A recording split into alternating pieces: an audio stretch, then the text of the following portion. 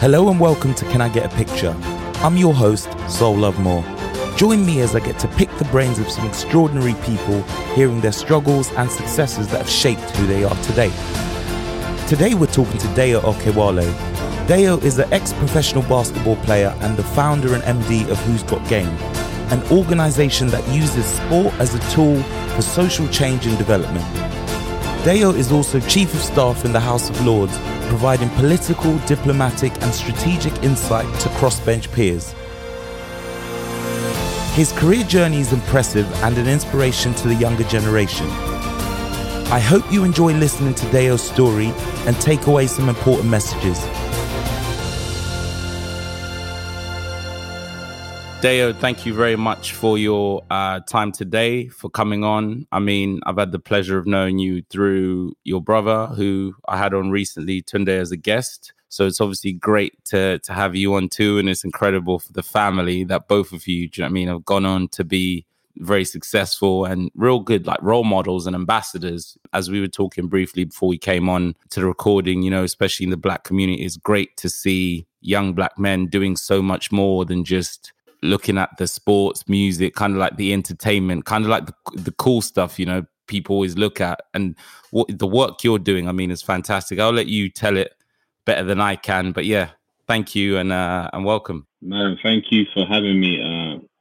You know, it's a pleasure to be speaking with you today. And as you said, it's important that we have visible Black role models, you know, outside of the world of just sport, music, and you know, something like politics maybe isn't necessarily as attractive, but politics govern the whole world. And, you know, from the price of milk to travel to congestion charge, to which a lot of people are complaining now. I mean, everything is governed by politics. So for me, I'm in a privileged position where I get to make change and advise lords and help them make decisions which govern everyday life. So I'm privileged, I'm blessed. I really wanted to go back really to the start of your journey, talk a little bit about early life. Obviously, we heard from Tunde on his experiences and the fact that you guys are brothers. I wanted to know if there was any sibling rivalry and how you guys got on growing up. Man, you know, you might have two different realities. So, you know, we grew up in Hackney, East London. Hackney now has changed because of the Olympics and gentrification. But Hackney back then was terrible. We lived like a road away from a road called Murder Mile because someone was killed every week. And it was crazy, it was rough. But, you know, the good thing about Tunde was smart, he was on the straight and narrow, he was in his books. You know, he had a, you know, stable job. Tunde was about his books. I, unfortunately, from the age of 14, I was kind of caught up in a lot of, you know, wrongdoing and hanging around with the wrong crowd. And fortunately, at the age of 15, you know, one of my good friends, he introduced to me the game of basketball, and I became quite good at it. So good, I kind of, you know, played for England under 18s. I got a basketball scholarship to uni, and that really changed my life. So once I went to uni, I studied business, information systems, while playing basketball. Got a degree. Played some professional basketball, played basketball here, played abroad. That went well for a few years. And then I went to finance. So I kind of put a bit of my degree to use, worked for a financial assurance company, making good money, but I didn't really feel my purpose was there. So, you know, on the side, I kind of started up my own basketball organization, and it kind of looked at giving employability skills and life skills through sport. So basketball for me, you know, it took me from a life of crime, and also it taught me valuable skills like discipline, hard work, dedication, performing under pressure. And I thought, wow, these are great tools that I can just, you know, implement and pass on. So I created an organization called Who's Got Game that just does just that. It teaches life skills and employability skills through sport. Once I did that, you know, that began well. And I thought, hey, you know, government really needs to pay attention to sport and the power of sport and how to really mobilize and invest in our youth for today. So I began to lobby hard, you know, government to invest more money in sport. I began writing articles and programs on how you can use non-formal education techniques to educate young people. that went really well. So I joined the European Commission. I began writing for the European Commission, and I became one of their expert sport trainers. Joined the UN board. That's kind of where my life in politics began. I began becoming an advocate for young people and non-formal education, especially via sport. And so, that began to work. I began coming into Parliament a lot. Began developing good relationships. And then about 5 years ago, once my organization grew, we're in 220 schools now UK-wide. We've worked with over 70,000 young people. And obviously government saw the influence of that. Plus, I joined a few boards. I became an ambassador for the Commonwealth. One of the lords actually in there, don't ask me, we have a basketball camp in the Cayman Islands. And one of the lords actually there came up to me and said, "Hey, I love what you're doing with this program. We need help here. And there may be a position in the House of Lords where you can actually help us, work on some things." So I actually didn't even apply, and I didn't, my kind of journey into politics was a natural one, because I was fighting for the rights of our people, and I was advocating for education on a wider level. And then I got asked to join the House of Lords 5 years ago, and here I am today, Chief of Staff in the House of Lords. Yeah, no, incredible. I love that you've touched on so many different elements, which is good, because I kind of want to break them all down into smaller chunks so people can understand a bit more about your journey. Who would you say inspired you as a young person? I know you said obviously you had a troubled start, but you've gone on to do great things. Who would you say you looked up to when you turned the corner at the age of 15? So many people, to be honest. First of all, my parents, crazy thing was they were working so hard. And then, they're working night and day, just trying to give us better opportunities. And it didn't take me, it was only till I got a bit older I started to realize the sacrifices that they put in. So they were huge. My parents were huge for me. My brother was a huge rock, to watch him, study, work his way up, and he was Young Barrister of the Year. He, got his MBE. I mean, he just kept on setting the past high. So he was just keeping me on my toes and letting me aspire. And then I think at a distance, I was always looking at different guys. I was looking at people like Muhammad Ali, people like Martin Luther King. The difference with Muhammad Ali was he was just not an excellent sports person. He was always about the fight and the rights of Black people. And he was always outspoken, and he was always someone that stood on the side of truth. And also was excellent in his profession. And I really believe you have to be excellent at what you do, and you have to be excellent in your profession, as well as conscious about everything that's happening around. Obviously, you mentioned basketball, that you were introduced to basketball by your friend, but where did the burning flame, the passion and the desire to pursue basketball come from? Yeah, I mean, to be honest, I kind of fell in love after I started playing. So initially when he challenged me to play, and he beat me so bad. For the 2 weeks after that, I just started playing, nonstop. I just dedicated myself to it, and I became good. And I beat him exactly 2 weeks after that. And then I fell in love with the sport. I think the more I began to watch, the more I began to absorb. Around that era, Michael Jordan, was just fading, and that's when Kobe, rest in peace, was just arising. So Kobe was one of my biggest heroes, one of my biggest idols.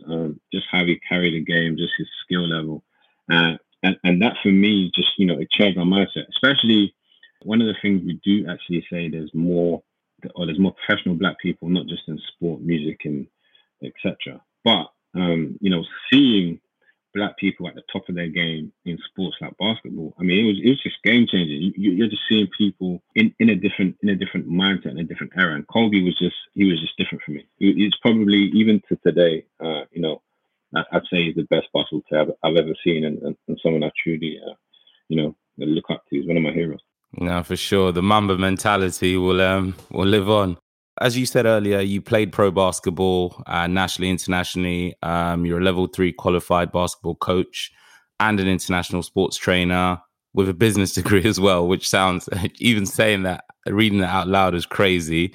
How have you navigated, as you said, balancing your studies, playing the game, and obviously wanting to excel in life? Because that's quite a lot to take on at such a young age.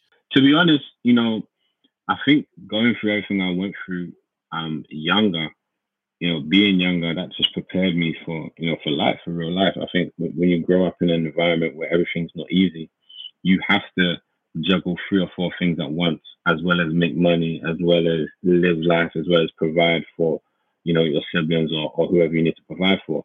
So I think for me, I've always sometimes struggled, but, just push through and got on with it. And that endurance, it's never been easy. I think now I'm probably juggling more things than I ever have before. But at the same time, I'm used to it. I'm used to playing pro sports and studying and starting a business and flying here, giving talks here, mentoring and doing other stuff. And none of that stops. I think some people actually have that gift. Some people have the gift to focus on 5 things at the same time. And some people, they can only focus on one. And sometimes, it's hard to explain and it's hard to describe other than you just have to do it. And I guess it's a learning process as you do it. Sometimes you fell through it. There were sometimes I didn't sleep. Sometimes I'm going to games and my body needed rest and I was fatigued and I didn't perform as well as those games. And so I learned, how to get in rest, how to cut down time. And, there's a time to party, there's a time to play, there's a time to prepare. So I think you have to, you learn those things as you go along. It's a kind of trial and error. Also, what skills did you learn through the sport that have benefited you in life and business in all your endeavors now? Yeah, I mean, literally, I'd say confidence and leadership are probably the top. I think for me, the great thing about basketball sport, once you practice something, you become really good at it, right? So my confidence doesn't come from arrogance or me thinking I'm better than anyone. It comes because I've worked so hard. I've practiced this thing over and over again. And so when it comes to game time, it's what it is. And the same with life. I've researched what I work in, or I've worked in it X amount of years, and I just continue to build on that. Other skills like teamwork, performing under pressure, working in a team, studying, going back, reflecting, and then building on what happened before in the previous session. I mean, there's so many things. I think crazy thing is there's not enough, and that's what some organizations doing, that there's not enough people that actually see the transferable skills in sport and the transferable skills, even from growing up in an environment that is culturally difficult. Some of the skills you learn in these places just prepare you differently, and just give you a different fiber for life. So in terms of your own integrity is a big one. And a lot of people, they haven't cultivated or built up their integrity because they haven't been through anything and they haven't been tested. And so a lot of these things that, I used to kind of not complain about, a lot of things that I didn't enjoy going through, I found to be very, very useful for building up my character, because, character, your gifts and talents will maybe, take you into a room, but character will keep you there, and character keeps you on top, and character is what speaks to you when you're not in the room. And it's a huge thing to have. Yeah, I'm gonna coin that. That's a good soundbite about character. I like that a lot. Also, you have experience in business operations roles, over 5 years experience in the financial sector, but you've also got basketball, played professionally, internationally. How would you define your career path, considering you had so many talents and interests? Like, how did you manage to navigate to where you are? Because I guess you could have gone in so many different ways and been equally successful in all those paths. Well, first of all, it's God ordained, man. I'm just thankful. I'm thankful to God that, sometimes when I explain to people my career journey, how I went from, basketball to politics, and, it doesn't make sense. And, I'm thankful that I've gone through every step I went through. I think, an underlying thread, one of my purpose, one of my visions and my mission is to actually be a voice for the voiceless, and always to, work on the behalf of others. And I think for me, having that at my core, it doesn't matter what industry I'm in, as long as I'm serving that purpose. And I think everyone needs to have a purpose. Everyone needs to have a mission statement. And that can actually help you flourish in, no matter what position. Because you got to look at it this way, right? And it's the same if you go for a job interview. It's the same if anyone can hire anyone. because if you are trainable and if you're teachable, you can learn any skill. It depends on how much time that company or how much they want to invest in you. So if they like you, and if you're integral, if you stand for something, for a purpose statement, you can fit anywhere. So for me, I kind of looked at it like, okay, I started with basketball. It was my passion. I loved it. I enjoyed it. Once my contract ran out, I went into finance. I went into something I could do, something I studied, business, operations, stuff I have skill in. I went into that because I could do it. I could earn money. Cool. After a while, I kind of figured, well, I enjoy doing it, but I feel I could be more purposeful in another capacity. So I just stepped into another capacity, and that's something that everyone can do. I think there may be periods in your life where you need to make money, and you need to stack and you need to build up yourself more resourcefully. And then there may come a position in your life where you need to, okay, I've made enough money, or I'm okay, I'm stable. Now, how can I live my life more purposefully? How can I, act or benefit or live in a way where I can benefit others? And I think for me, it was just like an easy transition. In your basketball career, it leads you on to founding Who's Got Game in 2008. Just to kind of give a bit of background to that, obviously it's an organization that uses sport as a tool for social change and development. And I just wanted you to talk a bit about the organization itself and the inspiration behind starting the organization, because as you said, there's always a why and a purpose behind these things. So it'd be good to hear how you arrived at that point. Yeah, man. So imagine, this is a great story. So I finished playing. At the time, I was at uni, just finishing uni, playing pro ball. It's summertime. One of my friends, he was talking smack, trash talking as you do.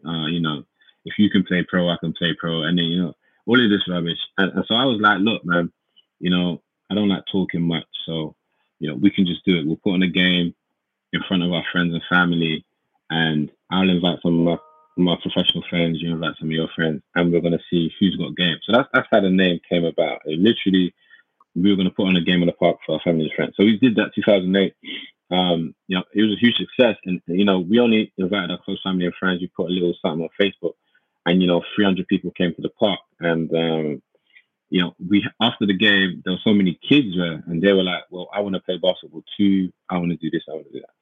The next year, we had the same setup, but we had an earlier segment where we allowed the kids to play and develop their skills. And once the kids played, quickly I saw, one, they couldn't play basketball very well. Two, they didn't know how to communicate, so they couldn't articulate themselves. And there were just so many issues. And I spoke to my business partner, and I said, hey, we need to actually develop our program in a skillful way where we're actually teaching these young people to be better, and actually creating opportunities for them. And so it actually organically grew. So it started off from a basketball game with me and my friend. It organically grew. We started doing training camps the next year, all over summer. And at the time, for the first 2 years, we're just investing our own money. We're putting everything we have to it. We're paying for the camps. For some students who could afford it, they would pay £1 a day to come to the coaching. For some who couldn't, we'll just cover it. And then 2010, I remember it like it was yesterday. That was the first year when we had sponsors, and we'd built a 2-year repertoire with the company and reached out to Vitamin Water and EA Sports, and they were our first big sponsors. So Vitamin Water, they sent some money, and then they sent 70,000 bottles to my house. I remember I was in my robe, and this big truck, it comes out, and the guy thought we had the wrong address. And so he's put 70,000 water bottles in my house, and EA Sports sent some stuff, and that really just propelled us. So after that, we shot a Sky Sports documentary on game changers, which you can view now. You can go online and view, and then schools started to hear about us, and then organically grew. So now we're in 220 schools UK wide, and we run like programs during school, after school. We also have like an employability school program where we get young people into different corporations and get them work experience and apprenticeships and stuff. Then we have a corporate basketball league. It's the only one in London. So it has, I think, 16 teams right now. And they're from your biggest banks, BlackRock, KPMG, Credit Suisse, to companies like AEG, I think next year we're going to have Arsenal Football Club in there. And they literally, it's business to business, a basketball league, but they have to, A, pay a premium, and two, commit to one school or one CSR activity where their business is based. And we get these companies to really embody community activity and really invest in some of the young people. And for them, it's great because they can scout potential employers. They can build team chemistry and team cohesion with their employees and business to business relationships. So that's a win-win. And then we do global events. So we have a celebrity basketball game that we do every year. It takes place now in the Copper Box, which is 6,000 arena in the Olympic Park. And we have artists like Notes, Big Toes, Richard Blackwood, Raksu, and list is endless. And they kind of play in a competitive league, but it really brings the community together and really champions active citizenship. So, and then we have global programs. We have a program in Sierra Leone, a program in the Cayman Islands. We have some bespoke programs in the US. Last 2 years ago, we worked on the Uncle Drew basketball movie. And, I can't even speak about some of the stuff we have coming up, but, we have a lot of stuff that we're working on. Incredible. I'm sure you do. I always know you're the man who's always up to something. So looking forward to that. We spoke about the key skills before. What are some of the key skills you teach that you see develop in the young people you coach through, obviously, the Who's Got Game programs you've been speaking about? I'd say communication is key. When you look at, on the basketball court, you have to learn how to communicate with the players. You have to learn how to communicate with the coach. And some of this is verbal, some of this is body language, some of this is pre-game, some of this is during the game. And so if we replicate skills and trainings that embed these in the players' minds, and it's the same thing when you go into the office. When you go into the office, you have to learn how to communicate with your manager, whether it's results or whether it's stuff you want to see in the future, or whether it's what's going on right now. If you need help, if you need assignment, and you need to be able to forecast. You need to be able to prepare. You need to be able to ask for help when you need it. And some of these skills, people don't know how to cultivate, because in normal day life, you necessarily don't cultivate these skills as greatly as you do via sport. And so for us, it's just great to watch people's communication skills grow, people's performing under pressure. It's different when you have, 500, 600 eyes on you. You really have to perform under pressure. And so, when you're in a boardroom and there's only 12 board members, that's nothing for you, because you've performed in front of 500, 1,000 people. And so there's these transferable skills, our programs teach you that have you well equipped and over equipped for when you're going to the boardroom. That's a great analogy as well. The transition you said from going from big crowds to smaller numbers. How important is it for you to give back to your community? Clearly, it means a lot to you, but I'd like to hear it from you. It's important because we have such a culture that feeds off negativity. And so whether it's the news, whether it's, stuff that spreads viral via WhatsApp or different social media avenues, most of the time it's negative news. And negative news catches fast, no matter if it's true or not. So it's important, to create these moments of inspiration. It's important to have role models, and it's important to be able to show people what is actually possible, and to create a path for others to follow. I think it's important for me. I had someone that showed me the game of basketball. I had different role models I could look up to and aspire to, whether they were close to me or internationally abroad or on TV. And it was important to see those so I can aspire. Visibility is a huge thing. People need vision. People need stuff to look to so they can aspire to be that.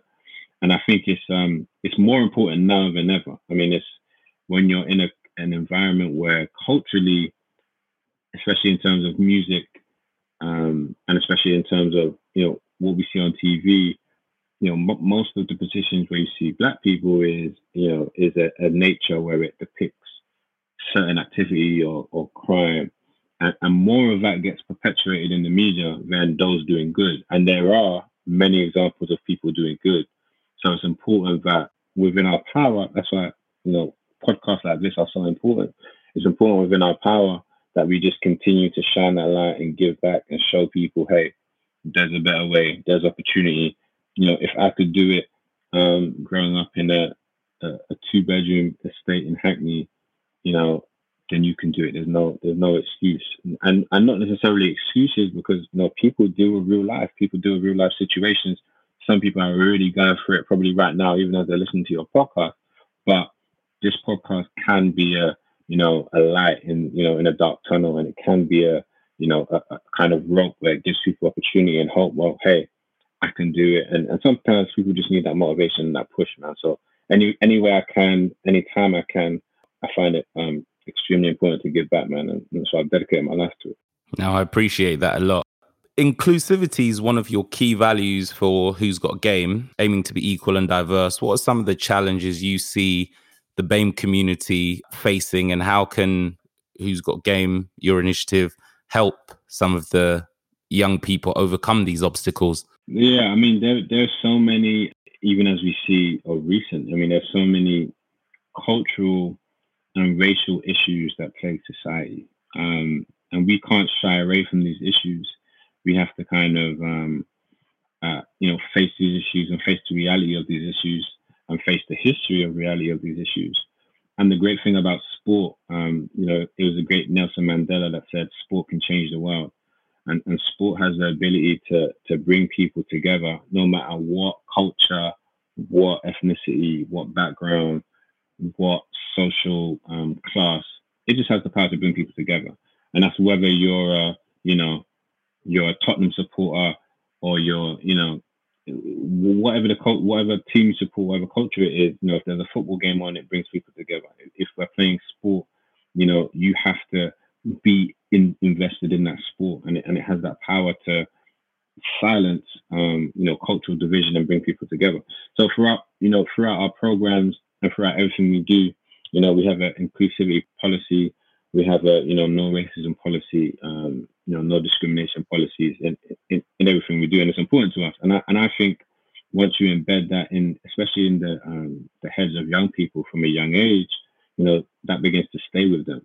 A lot of the problems we're seeing now, whether it's a CEO speaking out of turn, or whether it's a quote unquote Karen's gone wild on Instagram, is because, most of these people haven't dealt with these issues from a younger age, or they haven't, been in situations where they've had to face differences, or had to, deal with inclusion from a younger age. And so for us, it's important to, just to focus on that as one of our keys.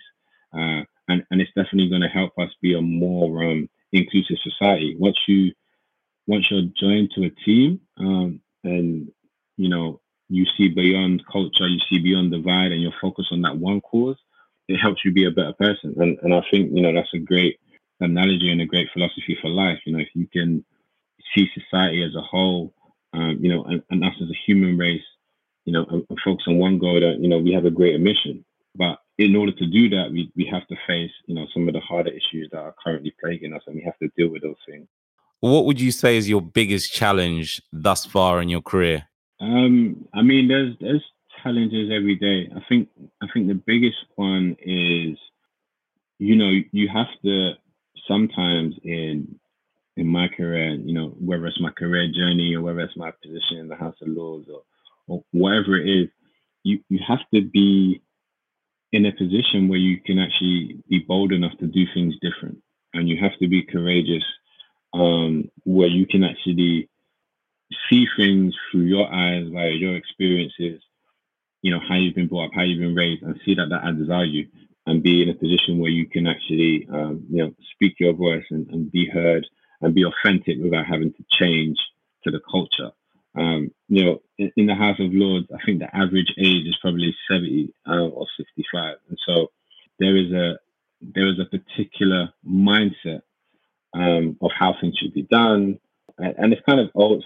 Sometimes it can be old and outdated within certain areas, and so you have to, be courageous to sometimes go against the grain and go against how people perceive things, how they view things. If you feel you're on the right path and you're great. So being courageous in a sea of people that are on paper more influential and have more titles is not necessarily an easy thing. But you have to be true to yourself, and so courageous is definitely something I would say is a challenge and something that I definitely take on every day. It's mind blowing as well, as you said about the average age there. So, yeah, that's scary. Moving on to the House of Lords, actually, since you've touched on it, obviously you're currently the Chief of Staff in the House of Lords, the UK government, providing political, diplomatic, and strategic insights to crossbench peers. First and foremost, to enlighten us, what are crossbench peers before we move forward, so everyone knows what we're talking about. So peers is another term for lords and baronesses. So if you are a peer, you have a peerage in the House of Government. So the House of Lords is the appointed house.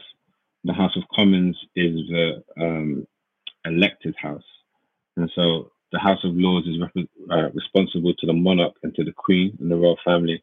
And the House of Commons are responsible for the people. And so that's why it's important that you vote and you elect in the right people. Because the House of Lords, they're appointed via their contribution to society. So whether it's business, whether it's their work in the royal forces or whatever capacity it is, they are appointed by the Queen's Select Committee. So in the House of Lords, similar to the House of Commons, you have different parties. So you have Labour, you have Conservatives, you have Liberal Democrats, etc. The crossbench peers are an independent party, so they're not political, so they're not part of any party, and they help basically mediate and keep a balance in the House of Lords. So that group of people, I work closely with one lord in particular and run his office, but I help advise different crossbench lords on everything. And so the opportunity itself, you talked about earlier how it came about and you ended up in that position, through the Cayman Islands program. But how did you make that transition to becoming Chief of Staff? Because as you said, when you look at the average age, you're considerably younger than, all these guys 55 plus. So it's just interesting to understand how you managed to get in that space and almost rewrite the rules. Yeah. And sometimes, I think sometimes in life, we don't look at and we don't value ourselves enough, and we don't look at everything we've been through and the value it holds. And I guess sometimes we need to really quantify that and expand on it. And so for me, it was great because, it was a different path to entry, but somewhat you can kind of say, if you spell it all out, I'm well qualified and in some capacities overqualified, to play, to have a business degree, to have played professional basketball abroad, to have worked with the European Commission, to have been on a UN board, to be an associate fellow and ambassador for the Commonwealth, and to have worked across governments. And so to have basketball programs that have touched over 30,000 young people there's so many things that, naturally you could glance at it like, okay, these things are, they're small, but, there are big things that add great value and add a different perspective and great perspective, especially if you're talking about working cross-sector. Both the House of Lords and House of Commons, they touch so many issues. I mean, we're dealing with COVID, to Brexit, to racial inequality, to, modern day slavery, to AI, you name it. We're dealing with so many different things. And, for me, to have been in professional basketball, finance, business, government, education. So to me, to work in so many sectors, it just gave me a level of skill and insight above others that they necessarily didn't have. And what I some would say lacked in years, I over compensated in experience. And so for me, it was an easy slot. I think the adapting was getting used to the culture and how things work there. And again, learning certain skills from sport, you can adapt. It's the same. You adapt to defense, or you adapt to how the other team plays. And so for me, it was an easy adaptation. You're also obviously part of a UNESCO Human Rights Global Integration Forum alumni and leadership program, and have published, as you said earlier, articles on human rights, sports, for development and eradicating poverty. What are some of the memorable moments or important causes that you've been involved with? Man, there's so many, so many. I think the work of UNESCO is amazing, and we used to have a global leadership forum in Connecticut. So every year we used to bring 99 young leaders from all over the world, and I mean, this was amazing because you had, you know, political activists from Syria, and you know, you had sports leaders from, you know, the UK, and you had, you know, finance directors from that. So it brought so many different scopes of influence and people from all over the world, and we just came together. Expanding our network and sharing our expertise, but two, you know, coming up with world solutions. And so it was a privilege to be on that UNESCO program and to still be part of the alumni. And also see where people have grown and developed, and that's, you know, one of the important skills as well.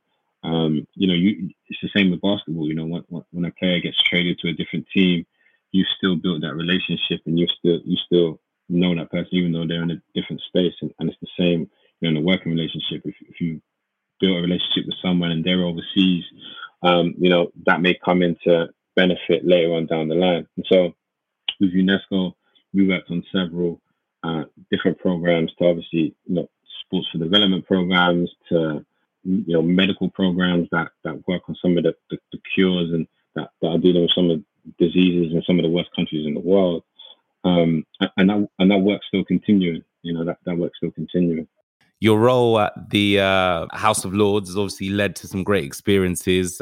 One that comes to mind straight away for me is obviously you hosting Jamie Foxx and Michael B. Jordan for the movie Just Mercy. So tell us a bit about how that came about and the experience itself and how you put it together. Yeah, man. Shout out to my friend Christina, who runs a wonderful social digital marketing agency called Vamp. And she basically afforded me the opportunity to meet with the Warner Brothers team and go and see the film Just Mercy a year before it was released. And when I saw the film, I was so moved by the cause and the power of the film. And for those who haven't seen the film, Just Mercy, the film is based on a book written by Bryan Stevenson and a true life story. Bryan Stevenson, an attorney, a Harvard graduate attorney who dedicated his life to work in a small city and fight for those who have been wrongfully accused, mainly those on death row, and fight to basically get them freedom. Powerful story, powerful. When I saw the film, I was in tears, and it moved me so much that I immediately brought it to some of the Lords' attention at the House of Lords and said, "Hey, we need to galvanize our power and influence behind this film." And also, you know, we're launching a Royal Justice Commission. The government's launching a Royal Justice Commission, and so the alignment was perfect. And so I was like, hey, we need to actually, you know, put this on the agenda. We need to host something here at the House of Lords where we can, you know, raise the profile of the film, but also have these hard to reach conversations while there, you know, certain atrocities within our criminal justice system. How do we overcome them? How do we change them? And not just the US, both in the UK. And as you've seen of late by social media, you know, a lot of these atrocities are still happening today. A lot of these, you know, criminal justice mishaps are still happening today, both here in the UK and in the US. And so for me, it was important to, you know, to lead on that conversation. So, you know, for the first time, we usually don't have events as such in the House of Lords. Just based on the nature of, we can't be seen to be politically influencing any types of agenda. But I thought, you know, this was an agenda that's, you know, bigger than party politics, and it's something that everyone needs to be involved in and have a part in fighting and eradicating misjustice. So it was huge. It was amazing. You know, we had Jamie Foxx, Michael B. Jordan, and Bryan Stevenson, you know, attend, speak to our lords and baronesses and some of the top judges in the country. And then also we have like a black mentee group, maybe about 150, and those guys actually spent some time and spoke to our mentees as well. And so we just had an amazing time with both of them, and, you know, the film's amazing as well. So if you haven't seen Just Mercy, go see it. Yeah, no, for sure, incredible film. And like I said, I'll be waiting for my invite to the House of Lords. You still have to And show me around. I've invited you. I've invited you so many times. So literally, No, that's true. you know, once things begin to open up. Whilst we're on the subject of Just Mercy, it's obviously a film that covers some important themes concerning racial injustice. Obviously, now you've seen the Black Lives Matter movement at the forefront of everybody's minds. What's your take on what can be done to tackle social injustices in the Black community? Yeah, I mean, you know, we all have a part to play, and it's what can you do in your position. You know, first and foremost, everyone needs to recognize their legal right to vote, and elect in these positions, you know, the right people, and also hold to account your members of parliament. So whoever's your MP in your constituency, write to them. You know, they have an obligation to answer you and to take your every query seriously. And not a lot of people utilize that. Not a lot of people reach out to their MPs. Not a lot of people reach out to, you know, who is leading their constituency, their councillors. And we have to utilize some of these tools. And that's, you know, some of the basic stuff first and foremost. Secondly, we need to get educated. And that could even be firstly. We need to get educated on the law, on what is right and what is wrong.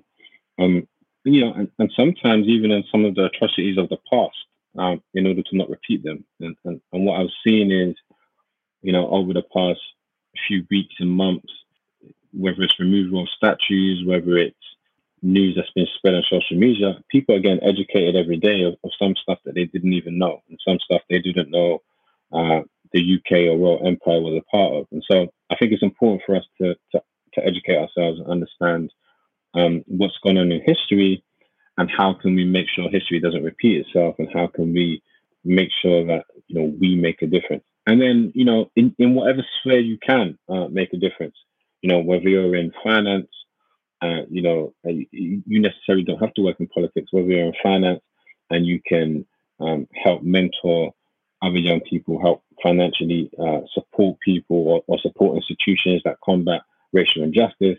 Or if you're on the front line and you can be an activist and you can be strategic. You know, some people have placed, I believe everyone should protest, everyone should, you know, use their voice where they can. But you know, some people have more influential power, and some people have greater relationships, and we have to leverage those, and we have to have the harder conversations with some people who may not understand the current situation. And so everyone has a part to play. I think, you know, that's the first step. Everyone needs to understand they have a part to play. And secondly, you know, we need to educate and equip ourselves and understand what roles we can play. I couldn't agree more. I mean, I was saying this recently regarding hospitality, you know, about the need for more representation. And you're right that we could either have the conversation and just talk about it, or, as you said, play an active role to use your influence in your position. Say, how can I, you know, affect, even if it means one or two people you affect, you know, as you said, that's the start of us getting somewhere and actually tackling these issues. So I couldn't agree more with what you said. You're also a renowned public speaker, having been invited to make a number of public speaking engagements for charitable bodies, organizations that work obviously with young people. What would you say are some of the conversations we need to be having more of in our day-to-day lives? Yeah, I mean, so, you know, to comment on what you just said, and just to bring it back to sport, it's repetition. It's, you know, I'm fortunate enough to have these conversations all the time, and so I perfect what I say. I kind of I'm used to speaking on these issues. I'm used to speaking, you know, one-to-one with people in front of large crowds, and so I think once you perfect something, you know, it becomes quite natural. It becomes second nature. I think we need to, you know, education for me is key, and educating ourselves in whatever sphere we're in is key. You know, one as well is value, because once you quantify your value, and once you increase your value, you know, you'll be resourceful and you'll be in demand everywhere, and that's no matter what capacity or what industry you're in. And so I look at it this way as well, because, even from, if we look at the racial injustice conversations we've been having, part of the real discussion we need to have is why doesn't the society that's committing these atrocities value Black lives, which is the honest conversation. Why don't they see the value? And that conversation is different because there was an example of this lady in New York, Amy Cooper, and she got told to put her dog on a leash, and she said she's going to call the police and tell them a Black man is assaulting her, because she knew that would get the man in trouble. That could have even potentially got him killed.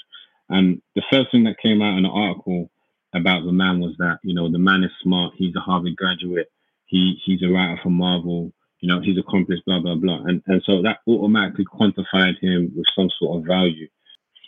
And the conversation of value and, why doesn't racist and white supremacist society see Black people with value is a different conversation. But I definitely feel, as people, as every person in here, we need to, be adding to our value. We need to be reading, at least 2-3 books a month. Basically, we need to be enlightened on news, what's happening in the world. We need to be learning new skills and cultivating each other. I'm part of so many WhatsApp groups, and I guarantee you, 80% of them I have on mute, just because I can't keep up with the data and content that's being spewed in them, and 90% or 80% of those groups are not adding to my value. And so I need to limit those and continue to invest in people and invest in spaces that add to my value. And so whether it's education, whether it's skill, whether it's language, we need to be added to our value, right? So you're in the hospitality space. So if you could speak 5 languages now, you might, I don't know if you can or not, but your value is through the roof. It's a game changer. Like you are now more valuable as a commodity to different companies. And so the same with us, in whatever space, it doesn't have to be a language. It can be knowledge in a particular area. It can be discipline. It could be sport. It could be anything. And I think the increasing of value is something important that we can't sleep on. For sure. I love that example you used about WhatsApp groups, because I'm sure so many people can relate to that, about muting, these groups, because you waste hours and hours and hours reading absolute nonsense. So you now have 2 of your business mentees on the Young Advisory Expert Panel for Beyond Sport. Obviously, this is an incredible achievement to be able to give the next generation a voice. What's one piece of advice you would give to young people, especially the ones struggling to find their way? Yeah, I mean, get over yourself, get up and try again. And it's literally that simple. I think we can't build memorials on failure, and we can't build up and we can't remember moments where things didn't work or things failed, and we can't live there. I think we need to always be moving forward and always be focused on the real goal and progression. Life is tough. Life's going to happen. Issues are going to happen. You have to deal with it. The people that are ahead in life, it's not because they haven't gone through anything. It's just that they've kept on going. And so, what I tell everyone, whether it's people I mentor, whether it's young people I speak to or interact with, is just keep on going. Part of what I try and express to, the older generation above me is, they don't understand what I've gone through, which is true. But I don't understand what they've gone through, and I don't understand what the generation underneath me is necessarily going through. And some people may be going through, tough situations.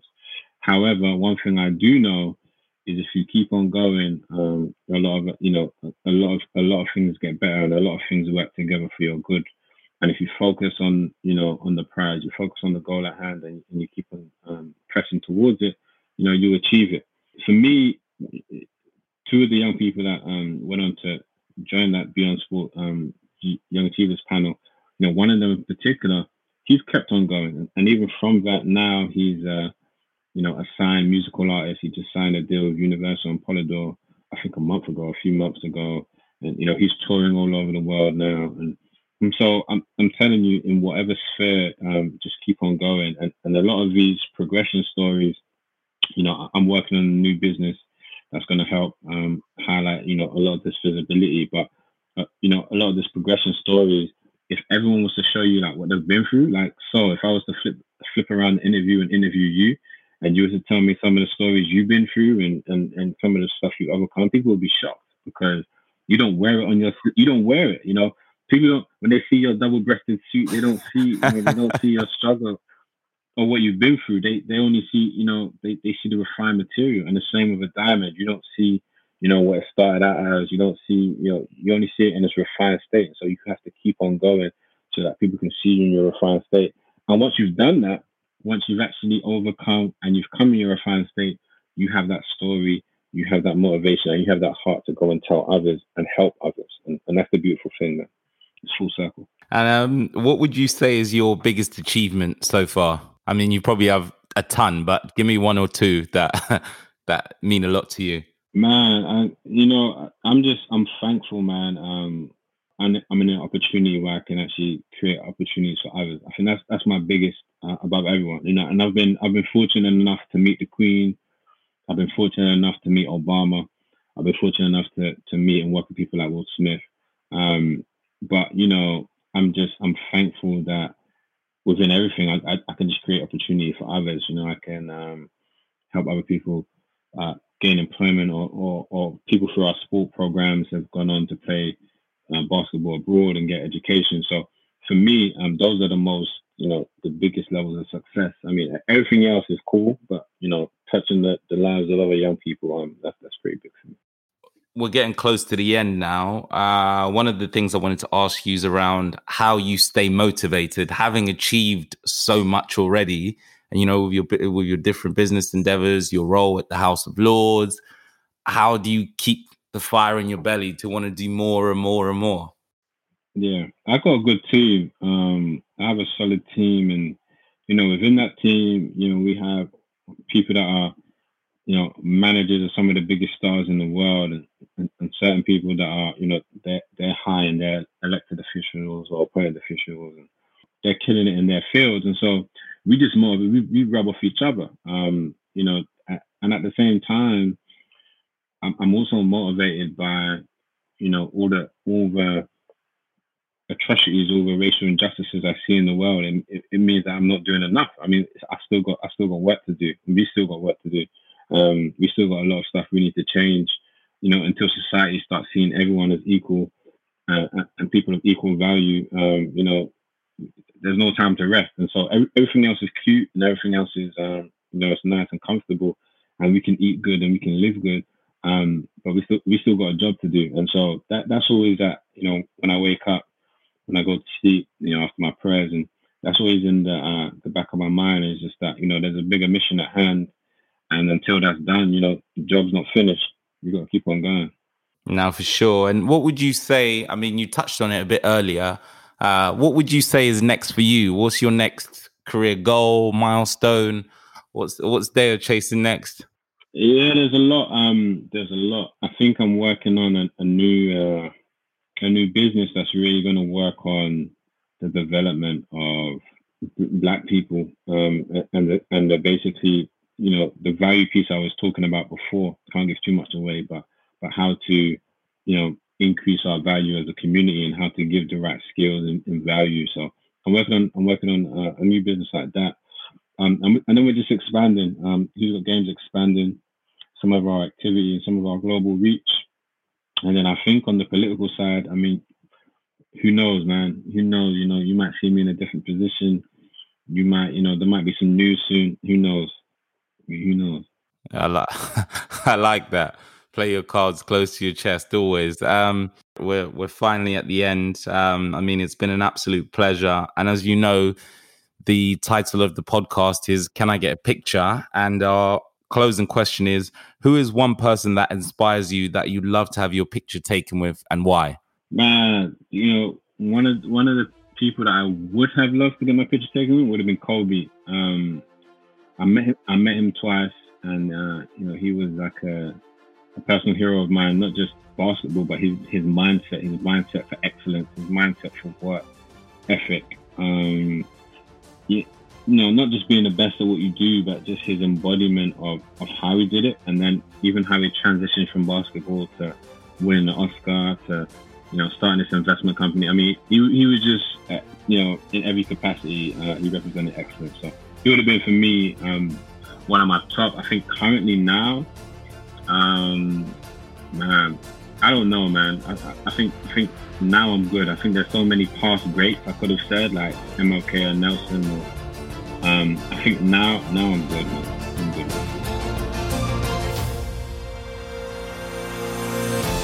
Thanks again to Deo for taking the time to chat with me, and thank you all for listening. If you enjoyed the show, please leave us a review. Be sure to follow us on Instagram at Can I Get a Picture Pod, and we'll be back again next week for another episode.